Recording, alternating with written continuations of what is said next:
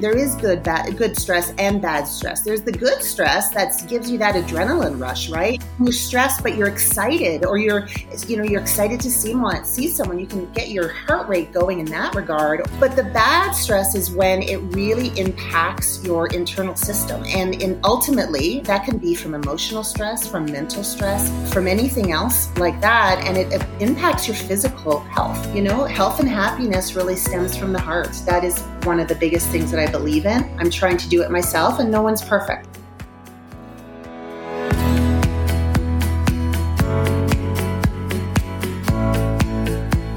Hello, everyone. I'm Denise Gorant. Welcome to Bite Your Tongue, the podcast. Thanks for joining us as we speak with experts, authors, parents, and even young adults to explore the transition from parenting our young children to building healthy relationships with our now adults. Hopefully we'll grow together, learn about ourselves, our young adults, and of course, when to bite our tongues. We are so happy you're with us, so let's get started. Hello everyone, and welcome to another episode of Bite Your Tongue, the podcast. But before we start, I have to remind you, visit our website at biteyourtonguepodcast.com. Click the Support Us tab in the right-hand corner. We hope you'll find a small way to support our podcast. We'd really appreciate it. So today we're sharing one woman's story and her quest to be everything to everyone. Does anyone relate to that? When we heard her story, it made us stop and wonder, are we teaching our adult kids to be people pleasers? Or maybe we've already taught them to be people pleasers. Do we try too much to do too much for everyone else and neglect our own health? How can we gain control and be better role models for our adult sons and daughters? And of course, we love sharing stories. And we believe this story is one that will help all of us lead better lives, both physically and emotionally, and build healthy relationships with our adult children. Today, we're talking to Carrie Lee Brown. She's the author of the book, My Heart, Myself, a guide for women who do too much. She also founded an online platform called Red Lily. It's a brand dedicated to women who want to share their stories and support each other. Today, we're sharing her remarkable story that started her on her journey to helping women around the world tell their own stories and live their best lives. Carrie, welcome to Bite Your Tongue. Hi there. Thank you so much for having me. It's a pleasure. And so before we start, I'm going to tell a little bit about your story, Carrie, if that's okay, and then it's going to be all you. But let me just do this quick introduction. At 39 years old, Carrie was a successful career woman, mom and wife, trying to do it all. And frankly, she was succeeding. Okay, can all of us relate to that? I sure can. Other than maybe completely succeeding. We're all women. We all have such self-doubt. But anyway, you won't believe this. A heart attack stopped Carrie in her tracks. It was a wake-up call, she says. But it was a wake-up call she needed, and a lesson she hopes all of us will learn from. Here's an excerpt from her book. My heart attack literally stopped me in my tracks. In minutes, I was not able to move, and my eyes were starting to close. Funny, I felt an incredible desire to fall on the kitchen floor and just go to sleep right there. My husband didn't know what was going on. But this is the important part, guys. This is the part that I really related to. Her husband asked her, should I call an ambulance? No, she screamed, I'll be fine. I just need to lay down. Why do we always think, I'll be fine? Welcome, Carrie Lee Brown. We're anxious to learn more about this time in your life and this journey that not only changed your life, but inspired you to write your book, My Heart, Myself, a heartful guide for women who do too much, and to launch Red Lily. So, Carrie, tell us a little more about your story. And your book hit me right on the head. It was as though you were writing about me. So I really want to talk about it. Tell us how you got to this and what we can learn from it. Absolutely. Well, thank you again for having me on. I think that my journey is not only one that obviously I experienced, but I feel that really resonates with a lot of women. And I've found that more and more ever since I've been telling my story. since this all happened. And you're correct. I wrote my book after I had a heart attack, which literally wiped me off my feet. And I can go back to that time. I was at the height of my media game. I've worked in media and publishing and magazine editing for 25 years now. And I am originally from Toronto, Canada. So before I moved to Denver, Colorado, I was working in media in Toronto. And not only was I running a magazine there, and I've run several over the years, I was also an aspiring author. As a journalist, you're a writer anyway, you always kind of aspire to take your writing to the next level. So it's very ironic that something happened that really catapulted my writing efforts. So basically what was happening was I was commuting into the city, and a lot of people in really big cities have a commute, and I was commuting 2 hours each way. 2 hours each way? Yeah. Now, were you married with children at this point? Yes. So I have, right now there are 12 and 17, two boys.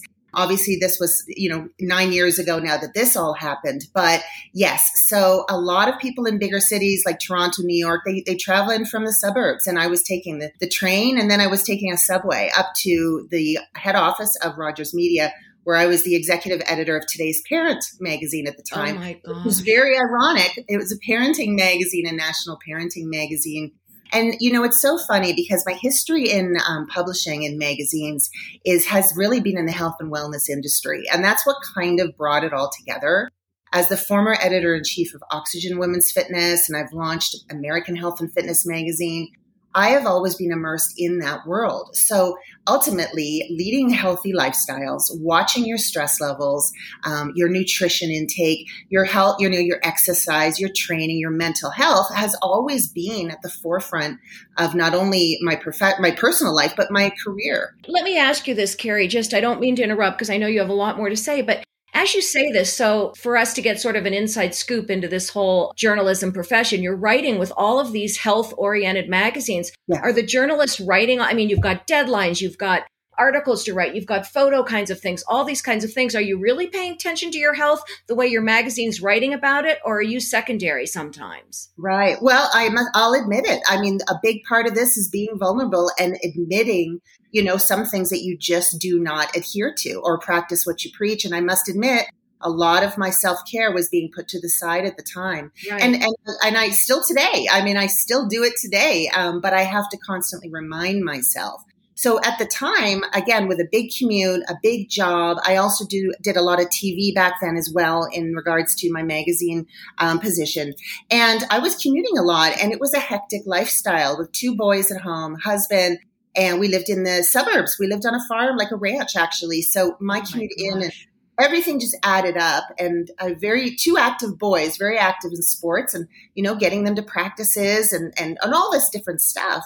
But another big part of it was that I was also trying to be everything to everyone in regards to my social life, right? Like if the girls asked me to go for, to yoga class or for coffee, I would try to fit that in as well. And even though I thought that was adhering to my own needs and my own self-care, I soon learned that all of those things can also add up as well. And I had to learn to, cut back. But leading up to what happened, and ultimately what led to me writing my book, was that I was just to the hilts stressed. And one night, at my house, I was putting the boys to bed, literally. I knew I had an early morning the next day at work, and it just hit me. And when I say it hit me, it literally hit me.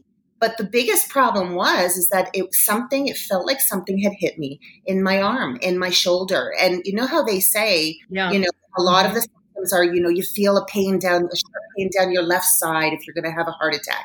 Well, I felt it on my right side, and I was I had no idea what it was. It just kind of literally hit me. And I just got overwhelmed with tiredness and exhaustion. And that's what I was saying with my husband. I went downstairs to the kitchen. I'm like, I just have to go to bed. Like I've hit a wall. I basically felt like I'd hit a wall. And, but obviously it ended up being more than that. You were 39 years old. Is that right? Correct. I was 39. So you weren't thinking heart attack, stroke, anything like that, right? Absolutely not. Now, so this is the whole thing. In retrospect, and as most women do anyway, we put all of our, aches and pains and symptoms and signs and all of those things aside to get through life. I mean, that's just the way we're built, right? So I would have a headache, or I would be a little bit exhausted and maybe, a little agitated more than normal, or be a little bit more out of breath going up and down the stairs thinking, maybe I need to lose a few pounds, Right. right? That's what women think. And our care is last on our list. Absolutely. And I mean, I think all of that kind of learning happened after this happened to me. And that's ultimately what ended up happening and why I wrote my book. And so it was a huge release to be able to look back after I obviously survived this. Mm-hmm. I did have a cardiac ablation surgery to rectify my issue. Mm-hmm. My issue ended up being electrical. It was an electrical issue in my heart. And I suffered from PSVT, which was hilarious because Tell us what PSVT stands for. It stands for paroxysmal, if I can say that correctly, supraventricular tachycardia. So PSVT. Okay. And there's hundreds and hundreds of different arrhythmias and tachycardias that you can get with your heart. I learned all of this actually after having all of this. But the thing is that after all this happened and I went into the doctor, examinations after examinations, EKGs and surgery, I ended up learning that I actually had this heart condition or defect since birth. And I didn't know that. So that's what kind of brought it all to the forefront. And as my cardiologist at the time was telling me, he was saying that something would most likely have happened, but I was bringing it on faster with my stress levels. And that's literally what happened. I mean, I probably would have gotten worse if I didn't have this, heart attack knock me off my feet. There's lots of different, obviously, levels of heart attack. We all know that there's major, widowmaker. And mine was a milder version, but it definitely was. And it's just really interesting because I think it was a huge sign, and I call it my wake-up call, because it really did bring a lot of things to the forefront in my life. And since that, I mean, obviously, I already wanted to get the message out there to so many women about balancing work life, which is so ironic with the hecticness I was living. But I knew there was something pushing me to tell my story. And that's why I wrote, My Heart Myself. It was just basically about knowing when to slow down and knowing that pivotal moment is half the battle. It's knowing when to slow down. And then it's also recognizing and doing something about it. How can you recognize when to slow down? Right now, it's become kind of a sign of success when you say, oh, I'm so busy. Oh, I don't have time for that. Call my assistant, whatever it might be. I mean, that's now a sign of success. So what were your first steps? Or what do you suggest to people to take their first steps to even know, are they too stressed out? Because stress is also a good thing too. They tell you have to have a bit of stress in your life or a bit of, whatever. So how do you take that first step? Yeah. And honestly, in my book, I have a lot of that too. There is good stress and bad stress. There's the good stress that gives you that adrenaline rush, right? Right. You're stressed, but you're excited, or you're excited to see someone. You can get your heart rate going in that regard, or many other things in life. But the bad stress is when it really impacts your internal system. And ultimately, that can be from emotional stress, from mental stress, from anything else like that. And it impacts your physical health. And that's exactly what happened to me. So I would suggest in my recommendations to people now, because I do get a lot of people asking me about my story and about, they want to prevent something like that happening to them, but they also realize that they are maybe perhaps my age, have, same situation with children, a career, a busy lifestyle. So they want to take note. And I would say the first thing, and believe me, Denise, I have to remind myself every day, as you know, of the same thing. But I have to look at how I'm actually changing in regards to my personality. One, if I'm getting agitated more than ever, that's a sure sign of something I need to slow down. There's got to be something that's irking me, right? Mm-hmm. So that's leading up to stress. Other daily stressors would be doing too much, putting too much on your plate, and really feeling like you just have to fit it all in your 24 hours. Because that's one thing I just realized, that I just can't do it all. And I was born a people pleaser. Mm-hmm. I mean, most women are, and certainly some men are. But I definitely am myself. And that was one of the things I recognized. And I mean, one of the other things I had to learn to do was say no to people, and say no not only to, certain work obligations or drop off and pickups of, the kids or school, and maybe carpool or get my husband to do it, or my sister at the time. I really had to look at all of the obligations I kind of adhered to in a day. And I think that if people really start realizing or getting, first of all, the physical side, if you start getting out of breath, doing things that you would normally be fine doing. Like me walking up the stairs was getting tough. I was 39 years old. I was in pretty decent shape, ate pretty well. I went to yoga. I mean, there was no reason for me to be having that kind of shortness of breath. Other things too would be, of course, aches and pains. So was one of the big things I researched and I learned from a naturopath and then also my cardiologist at the time, was that there are different signs and symptoms for men and women for heart issues, or even beyond that, just stress levels. If a woman starts feeling aches in her back, in her upper back, in her neck, the area that you would want a massage normally, but it's kind of sharp pains rather than just needing a massage and getting a knot out, that is a bit of a sign. Also, if you're starting to feel indigestion when you really know that you haven't eaten anything bizarre or anything, that's a sure sign that you have to slow down as well.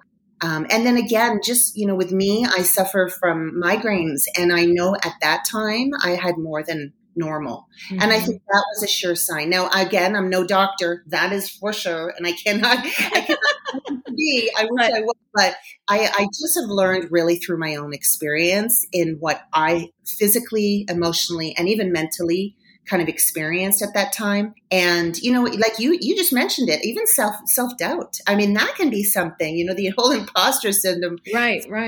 It can be, because when you are feeling self-doubt or lack of confidence, or potentially just feeling like you have to, be, everything to everyone, you start to put that pressure on yourself, and unknowingly, you're really putting pressure on yourself physically and, of course, emotionally. So that's another stress trigger as well. And all of these things, as I look back on them and reflect, were so evident at the time, but of course I just ignored them. I mean, that was my biggest mistake at the time, was I ignored them, and I didn't go to the doctor or talk to someone about what I should do to appease it.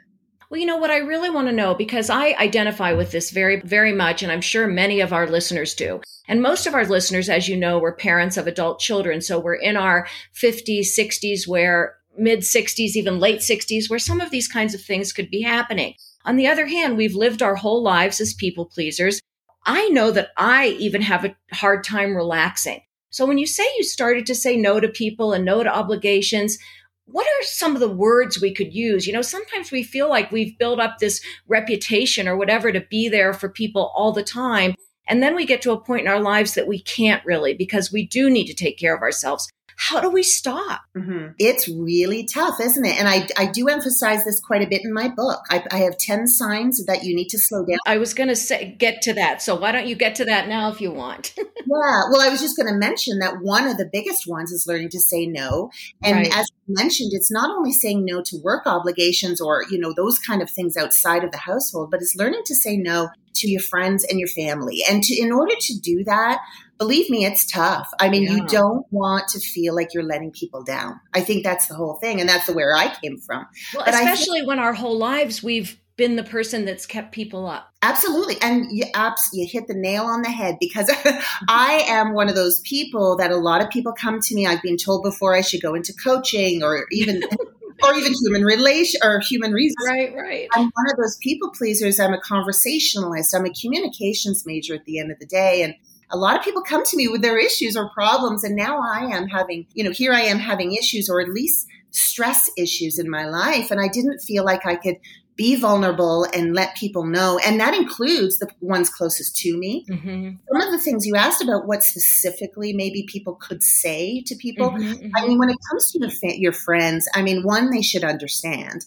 They're probably most likely going through similar things. So I would say something like, I cannot go to yoga class or to make it to coffee tomorrow. Let's try it for next week, because I really need to take some time for myself. And I need to just be on my own or tend to these other things. I love you, but please understand that I will definitely take a rain check. Go ahead. I was going to say, and then sometimes I have the whole FOMO, where, I want to go to coffee with that friend because I need to see them. And then I have a lunch after that. And then I have a dinner after that. And then I've got to get my work done. Sort of this idea of, I think you mention a lot of it in your book too, and I'd like to get to that, meditation, eating habits. We don't have to be part of everything all the time. No, and you know what, you're right again with the FOMO, because I still get it today. It's Right. not like, oh, I think too often, especially with friends and with groups of women, when we get together, we often think, well, that is our self-care time, to chat, to Right. run things by them. But I tell you what, that can add up, because when your friends all have their issues and you have your own, and you're talking and you're going over things and talking about the kids, that can actually, it depends if you're an empath like myself, you take all that in, and then it adds more stress to my own life. You're right. I've never thought about that, because I take everyone's issues and problems so seriously. Yes, and it really does add on. So it's really interesting, because again, I have always been that type of person, and I do allude again to that, my background in the book. And it's an easy read, a short book, but it does allude to my childhood and the pressures I put on myself as a kid, and in my athletics, and then going through my career and trying to get on top in the media world. And I think that all of that is just in my nature, but it's also something that adds up. So when you add other people's, issues, and you want to be there for your friends, don't get me wrong, or your partner, Mm-hmm. but I think we just underestimate the power of that and how it can impact others. So if you were to say, I really do have to just take some time on my own this weekend or this Saturday, and I will take a rain check, and I love you, I'm sure they'll understand. Mm-hmm. The harder one is when you have to do it with work. That's really hard, because it pays the bills. It does. And I tell you what, when you're in certain roles, and you're either trying to prove yourself as you're, climbing the ladder, or if you're already at the top, and that's a whole other stress level, because you're Mm-hmm. trying to stay there. And that's one of the things that really impacted me when, my whole heart issue happened, was that I was already kind of at the top of my game in Toronto. I was, really at a great publishing house, leading a magazine, on TV, doing radio shows. It was awesome. I mean, that's what I do, and I love it. But it is that pressure that I put on myself to be in the public eye, not only, trying to look good, but sound good and be good, and also be a great positive influence on everyone. Think about the pressure of that. And hey, I'm no Oprah. I wish I was, but can you imagine? I mean, No. There are pressures that we put on ourselves that are just innate. And I think that my book adheres to a lot of those, and it's only really a stepping stone. It's just really a guidebook or a guideline to help at least kind of prompt some of the things you can do. And that's why, and I know we'll talk about it, but I have like brain breaks, mental health exercises in there that people can take a moment and journal and think about some of the things that they're doing in their life that they could possibly lessen, or maybe even not do altogether. And it might help. So I want to talk about that. That'll be after this next question, because I really want to talk about the elephant in the room. You're still a magazine editor. You Yes. still have children. You wrote your book, and now you have this new women's platform that we're going to talk about shortly.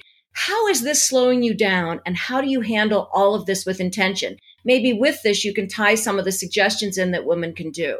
Right. Well, hey, like I said, I am I have to follow my own advice. And Right. I must admit, this book is a great little reminder. I wrote, and I will get to that. I wrote this book actually is very therapeutic for me. And that's one of the things I really advise women to do, is to journal and to get their thoughts out on paper, to write about it, or even just to speak about it. Just talk out loud. You might sound crazy, but just do it. Get your voice out there and about all the things that are going on in your life. And me today, you're right. I'm a magazine editor by day. I actually help with several other magazines on the side out of Arizona. And I do my women's storytelling platform, which is also a passion project of mine. So I do have a lot on the go. I have the children at home, and they're running around. My one's going off to college in the fall, and my other guy travels a lot with his sport, hockey. We're still on the go. And I Hockey, think that's the hardest sport for a boy, and the time. Oh my gosh, the time for hockey. Anyway, go ahead. I'm sorry. yeah, and actually the other one is a nationally ranked motocrosser. So that Oh one's my a gosh. yeah, and he travels quite a bit with that, my 17-year-old. So that, believe me, both my boys are at the height of they're really, really immersed in their sports, and it takes a lot of time and planning and divide and conquer, and not to mention financial kind of obligations. So again, all that's part of life. I think one of the biggest things I do is I have learned to say no to certain things. I still get overworked sometimes, and I kind of like go, oh no, I have to do this because I promised. But I have actually taken a step back from some things that I don't feel really will serve me. And when I say that, it might mean, I don't mean in a professional way where it won't serve my career. I mean my health. If it's something that I can do maybe 2 back-to-back events, but I can't do 3. I can't do 4. And there are opportunities. I mean, when you work in the media world and you're a member of the press, you get invited to a lot of things. And here in Denver, Colorado, and Aspen and Vail and all over, I mean, there are things you could go to 24/7. Yeah. So I have stepped back a lot from that. I've learned to kind of set boundaries, and that's a huge one. I mean, I could write another book about that, but setting boundaries around your world and what is priority. I think I also have to continue to remind myself what my priorities are. And my biggest priorities are obviously my family, my children, my household, and then also my passions. And that was one of the reasons why I started redlilylife.com, which is a passion business of mine that really spawned out of my book. We're going to talk about that in a few minutes, but I want to ask a couple more questions. What role does your husband play in all of this? How does he help keep you on track? Because I do think this stress thing and keeping your life balanced is just as important for men. They can have the same kinds of things happen to them when they take on too much. Absolutely. 100%. I mean, of course they can. So, I mean, I always talk as though my audience is more female, but men have also, funny enough, read my book and taken things away. Right. I think that men have a very, I mean, like in any partnership, they should be supportive of their spouse in anything they're doing. But in my situation, and, my husband and I have been married for almost 20 years. So he's seen me kind of, at my worst and at my best, and especially when all of this went down with my heart. And, I think the biggest role that they can play is being there as a support system, being able to say, you know what, I've got this, do what you need to do. I'll take the kids somewhere, and vice versa. Right. And vice versa. I think it just has to come into play. My husband's been there through it all. I must admit, one of the biggest stresses for us was after my heart attack. Was that we moved to the U.S. from Canada, from another country. And a lot of people do it, but it was also that added to it. And so we came here as a foursome, my husband, I, and my kids. We're Canadian citizens living here, permanently residents now. And, that was a big stressor too. So, I mean, I think at the end of the day, he had to understand that I had some health issues I had to see to. He just gave me my space to do that, to clear my mind, to get through some things. When we first moved here, I actually took the time to write my book. So that was one of the ways. Oh, that makes sense. Okay, that makes sense. Right. Okay. Well, I'll be honest. You know what? Moving to the U.S. is no easy feat these days. And, there was a lot of red tape when we moved here, and working with, an immigration lawyer and all that. At the end of the day, I took some time. I took almost about 8 or 9 months to write my book, to get situated with the kids at school and, doctors and everything else. I was going to say, you had to find your doctors, right? All that. And not only that, we had, there was a ton of things we had to do administration wise with, getting set up here. And, there's a lot of different things that we had to do to prepare to come here. And so when I got here, I took some time to write that book. And those several months gave me the clarity I needed in regards to not only my book and my mission, but where I wanted to take my message. And that's, ultimately what led me to where I am today. So again, I always have to keep reminding myself, and practice what I preach when I can, like, talking on these podcasts or anything. I really try to keep that momentum up, because for me, I like to remind other people, but it's also a great reminder for myself. So I'm sure. For everybody else, I still put a lot of pressure on myself. So one of the quotes from your book I really liked, it was from a Danish philosopher that said, life can only be understood backwards, but must be lived forwards. Mm-hmm. This resonated so much with me. Tell me what you learned from this and how we might be able to change our life process to move forward with intention. Well, one of the things, again, my book was very reflective. It was it's a memoir, but it was more of a reflective piece than anything. It's very easy to read and conversational. and what I had to do in order to do that. And I did this on my own. I didn't have a writing coach. I'm a journalist, so I didn't have anyone kind of guide me through this. I just started writing. Mm-hmm. And one of the things, and that's why this quote resonated, was I had to look at my past, and I had to look at, okay, why am I the type of person to be such a people pleaser or not want to show my vulnerability in regards to if I am stressed or have pressure or don't feel like I can do it all? Why do I have the disease to please? And so this was something that I really had to look backwards. And that's why that quote helped, because I looked back to my childhood and I thought, I've always been this type of person. I mean, this isn't something that's new. And then I looked at, going through university and then vying for those, those postgraduate kind of opportunities. And then, I studied abroad for 6 months. I mean, I did so many things. I'm very proud of myself, and very fortunate that my parents were there to support me. But I look at those things and I think, you know what? No one put those pressures on me but myself. Mm-hmm. That was me doing that, which meant that I was looking back in order to kind of heal moving forward. And again, that's where that quote came in. It resonated with me when I saw it. And it was really one of those things that I just thought, when you look at yourself, you have to take a really deep dive into your own person. Like we could blame everyone in the world for our stress, right? We could blame our boss, our kids, the grandkids. Like you could, blame. You are so right. This is very key. Yeah, and we could blame. That's where road rage. You could blame the other driver. I mean, you could blame everyone under the sun. But at the end of the day, if you don't take care of your own, basically your own doing and your own being, and where perhaps you play a role in your stress, then you're not going to be able to kind of heal and move on and grow. And that was that whole caveat, because as I was writing my book, I'm a very reflective person anyway, and writing is really my form of therapy. That's the way I deal with things. As I was writing, I was looking back at certain kind of pivotal points in my life and looking at how they impacted my stress levels. And then I was really able to kind of take those and just apply them. So now I can kind of think, okay, I remember when back then this happened and it didn't turn out so well stress level wise. So when I come into that situation again now or moving forward, I'm able to really dig deep and remember those key pivotal learnings, and I can apply them to today. So that whole quote really resonated with me too. I really loved it.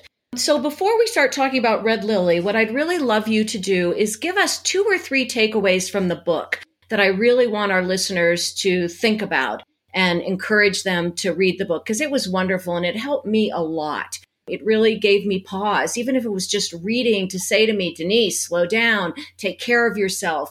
And I think what you said earlier, we're in control of ourselves. Everyone else isn't in control of us. So what would be 2 or 3 takeaways from the book before we get to Red Lily? Absolutely. Thanks for asking that, because I have a ton of tips in here, as you've seen, and different things, like 4 tips to change your life and stress less, and also things like 5 ways to de-stress your life in the day-to-day. And one of the biggest things, I think, to answer your question is nixing the mom guilt.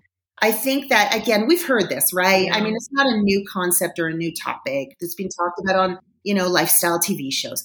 But I really, really have to adhere to this, because the mom guilt is huge, or the grandmother guilt, I'm sure too. Right. Or we have guilt even when our children are adults. Anyway, Exactly. Go ahead. Right. Yeah. And my oldest now is going off to college. I mean, they're getting, he's getting up there. And so I still have the guilt about not being able to appease everything for them, right? Not being able to, when I do now have to say, you know what, I cannot take you so-and-so because I need to do this for me, or I need to do this for work. Either way, I just have to really think about it. So nixing the mom guilt is huge, because what we have to understand is that they're going to love us anyway. I think that's something that we have to get over, that whole feeling that if we don't appease them or see to their needs, every beck and call, that they're not going to love us. I mean, that is really crazy, right? Our kids will adore us anyway. They need us. And even as adults, I'm sure, like when I get to that stage, I know they'll always need their mom at some point. And so even if it's a little bit few and far between, but I feel like the nixing the mom guilt is huge. That was one of the really key learnings. And then one of the other things that I always like to talk about is, do some things great, but not all things good. And I think, again, that comes down to really prioritizing what you do on the day to day and in your life in general, instead of really spreading yourself too thin in too many things, really kind of like scaling back or streamlining and really putting your priorities in place and sticking to those. But on that note, your priorities can change. They can change over time. It's just that I think you can't spread yourself too thin. And those were two of the key kind of elements in the book that I talk about and how it applied to my life and my situation. And again, I'm still learning too. I mean, don't be surprised if there's other books coming down the road. Oh, good for you. Good for you. So let's talk about Red Lily. This came after the book. And why did you create Red Lily and what is its purpose? Absolutely. Well, yeah. So I was at another turning point, and I'm just that type of person. Every couple of years, I'm like, I need to do something to keep challenging myself, keep broadening my audience and my message. And so I was going to write another book at that time. So this is 2 years ago. And I still will. But at the time, I was like, since my first book came out, I had a lot of women and men come forward to me and love it so much and say, you know what, I just can resonate. I wish I could either write a book or start a blog or get my message out there too, because the way you've done it, Carrie, has helped a lot of people. Mm-hmm. Well, that made me think, wow, I could help them by creating a platform and creating, a kind of an outlet, if you will, or a vehicle for other people to share their stories. So that's how Red Lily came to be. I have the registered trademark in the US, and it's basically a women's lifestyle platform. And now I have a publishing storytelling arm of it as well, where people can submit their stories in their own words. And it's a really different platform because it's non-judgmental. I've come from the traditional journalism and press world where we are like editors by trade and we heavily edit things. And, we have brand guidelines that we have to adhere to and, stylistically the words. And it's very kind of rigid. And I still kind of work in that world. But this passion project of mine, Red Lily, I wanted it to be different. I wanted it to be a place that not only was my own and I could do what I want with it, but where I could share people's stories and they could share them in their own voices. Mm-hmm. And that's something that's really unique because most magazines or media outlets, they have an overarching voice, right? You might have different contributors or writers, but overall, you have to kind of keep it to that audience. Well, mine is a global platform, as all, obviously websites are, but I really try to give people their own voice. And so I don't heavily edit. I just go through for minor, obviously, grammar, spelling. But other than that, I really try to give people a platform. And so since then, I launched redlilylife.com, which is obviously the platform where Red Lily lives. And I have over 150 contributors worldwide now who have shared their stories. Yes. And that's only from me organically getting the word out there, sharing it wherever I can in my own kind of circles and social media and my own stuff. And really, that's what Red Lily is. It's a place for people to share their stories and also to basically be amongst other people who are very like-minded. Mostly people have been through something pretty big. I mean, and this doesn't have to just be health oriented. Right. I have different sections on there from health, wellness, fitness, career, relationships to just life lessons.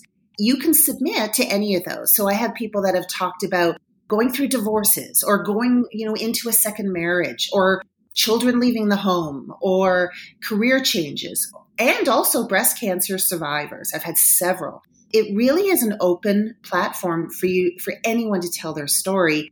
And again, very non-judgmental. It's me. I'm the one who vets all of the content. I get it up there myself. And I've had a lot of great feedback. One caveat, though, is that all of the messages and stories and submissions I get, if you read my submission guidelines, every one of them has to have a positive message at the end. Mm-hmm, that is key.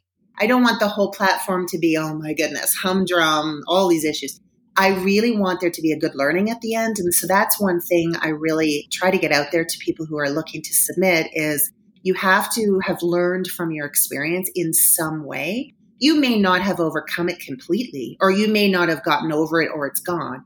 But if you're in that healing process, I really want just somebody to think positively about what they're sharing so that it can help other people.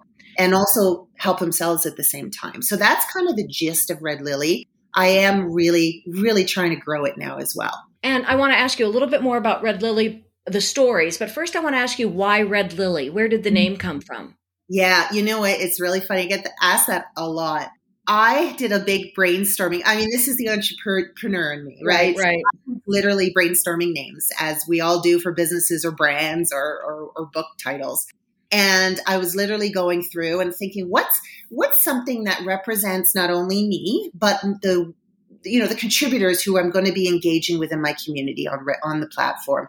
And I was thinking of like a yin yang, like we all have good and bad. We all have, great times in life. We have hard times in life. So it was kind of like a balance. I'm a Libra after all. So the balance is my sign. So on that note, I was kind of doing like, opposites. And I was literally at my kitchen table, like brainstorming, like literally, I still have my notes. And I was thinking, well, what's a really strong word or a strong color or strong something that represents love and passion and energy and boldness and, empowerment. And that's kind of where I came up with red, because it's a strong word and that's what it, exemplifies. And red is also my favorite color. So that worked out really well. And then I was thinking, what would go nice with that? And I was literally just thinking of the other, the yang to the yin is that, what's something that represents vulnerability or innocence or journeys or, going through trauma or struggles and coming out on the other side.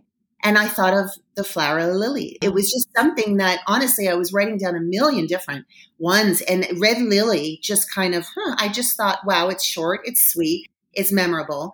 And it just gave that yin yang kind of balance to my platform. So I registered it. I got it. And I mean, that's kind of where it's all spawned from. Yeah. And that's where the name came from. Well, I really believe in stories, and that's why I really wanted to talk to you. I think hearing other people's stories help us in so many different ways. I always listen to the podcast, The Moth, but again, those are edited and that sort of thing. But I love stories. Are there one or two stories that have been shared that stand out that you could share with us? I mean, honestly, there's so many amazing ones. But I tell you what, well, there's been several that I'd love to share if we have another. Yeah, we don't have a whole lot of time, so maybe one that really stands out to you. Yeah. Well, I mean, I think I'm going to say this one, and I know it'll sound very kind of sad at first because the woman since has passed away. Okay. But she was one of my very first contributors, Sylvana from Denver. Oh. And she was going through breast cancer, and she did ultimately pass away. She was a friend of mine. We met through kind of work circles, but she became a friend and a confidant. And she was going through this real struggle for years. And I kind of came in almost more towards the mid to the end of her journey. But her story is really, really amazing because she shared her path and where she felt like she needed to leave a legacy. And that's where she really resonated, I thought, with my platform and my listeners because sharing your stories, she was all about that. And that's why she supported me so much and wanted to share hers. But she felt that sharing your story, no matter what you're going through and how old you are, is a legacy to others. She wanted to leave her message. So she wrote about her breast cancer, her whole journey, her ups and downs over the years. She even did, an art show here in Denver. She followed her whole journey through her photographs, and that's what she showed. Oh my gosh, that sounds so beautiful. And so, anyway, long story short, and again, not to leave on a really, a negative note, but her message was so thought-provoking and heartfelt. My readers at the time, and she was one of my first contributors when I launched. She was on there. She wrote a reflection in her own words. Very heartfelt. And it's still on my website, by the way. And then she soon passed after that, which, was it almost was like the whole message of it and how it applies to Red Lily was the fact that as women and men, and we share our stories, we want them to live on forever.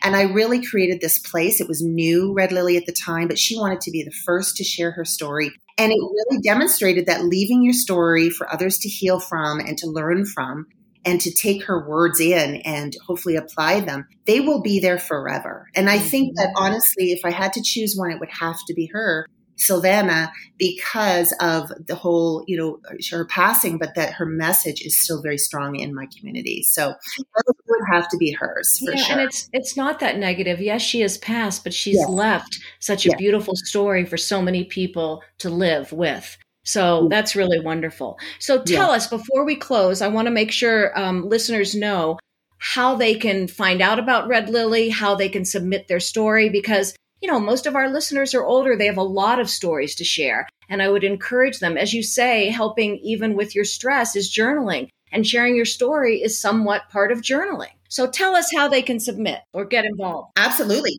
Yeah, well, I would love that. I am open. So my website is redlilylife.com. And there's one of the tabs in the navigation is, share your story. It's very, self-explanatory. It's very simple. I made it very, very simple to do. You follow the steps. You can journal and, send in your story. That's the other thing. There's submission guidelines on there, but they're just really to read through and to have something to prompt you. The length, I do give a guideline of, between 800 and 1,200 words, but it doesn't have to be. I mean, I think that's the luxury of this platform too, is that if you have something that's just short and sweet, but you want to get it out there, or maybe share it with your loved ones because you know that it's now out there, you can do that. So yeah, redlilylife.com. And I also want to just throw out there that a lot of people, once they've shared their story with me, they have just been so flabbergasted at how far their message has gotten in a positive way. Mm-hmm. I mean, some of the contributors have just, shared the link on their Facebook page or whatever. And, finally their friends and family are reading something that perhaps they've never known about them before. And the positive response has been incredible. And I think, there's been a few people that have even wanted to go on to write some books like I have after that, and I can help with that. But other than that, it's just all on my website. You'll also see a ton of other examples of stories. And I should mention, too, that I have had a few people submit their photographs in regards to, some people like to share their message or their journey through photographs. There's all different ways to express yourself. So this is a writing platform, but I would certainly be open to poems or lyrics or even photographs. I've done some photo essays on there as well. And so if that's kind of what, makes you feel heartfelt and satisfied about getting a story out there, then I am definitely open to that as well. So it's very easy to get to, redlilylife.com. And on all social platforms at Red Lily Life. Well, I want to say, since our community is all about building healthy relationships with our adult children, I would love to see many of our listeners share their story, because that will help all of us share stories about your adult children, about the struggles you've had, about how you've come out on the other side. What are the positive ups and downs about being a grandmother, being a mother-in-law? All of those sorts of things would be great stories to share, and also ones that would help all of us. So I think it's a great platform, and I hope we'll all get involved in it. Thank you so much. And you know what I would love to see from your audience in particular? Wouldn't it be lovely to have some people write some letters? You could write a letter to, a loved one or to your grandchild and share it that way. Wouldn't that be a lovely way to do it? Yeah, that's beautiful, beautiful. Mm-hmm. So before we close, because we're hitting almost 50 minutes, I usually only go 45. So we've been very engaged here. Is there anything else you want to say before we close for our listeners to take away? Absolutely. Well, all I can say is that I'm also here if anybody wants to contact me. If you want to talk about the process of getting your story out there and the writing aspect, I actually do calls on that type of thing, consulting and coaching, because sometimes that's some people are afraid to do it and they don't know where to start when you write your story, right? So that's absolutely true. Mm-hmm. Yeah. And I think it's an easy way I can communicate, and I definitely would love to hear from people. So again, a takeaway is that I'm here. I'm here if you want to submit and share your story, but I'm also here in the beginning stages before that. So if you check out redlilylife.com, and you can see everything on that in order to get a hold of me, take it from there. But other than that, health and happiness really stems from the heart. That is one of the biggest things that I believe in. I'm trying to do it myself, and no one's perfect. I think that would be the biggest takeaway. Well, thank you so much, Carrie, for joining us. And I'm just going to say that I think your heart's gotten stronger and bigger since your 39-year-old incident. So thanks for sharing your heart with all of us today. We really appreciate it. Thank you so much for having me. It's been a pleasure. Well, that's a wrap. This was certainly a different kind of episode, one that really focused more on us. I hope all of you will check out redlilylife.com and submit a story. I'm going to do it for sure. I think it will be fun to read each other's stories.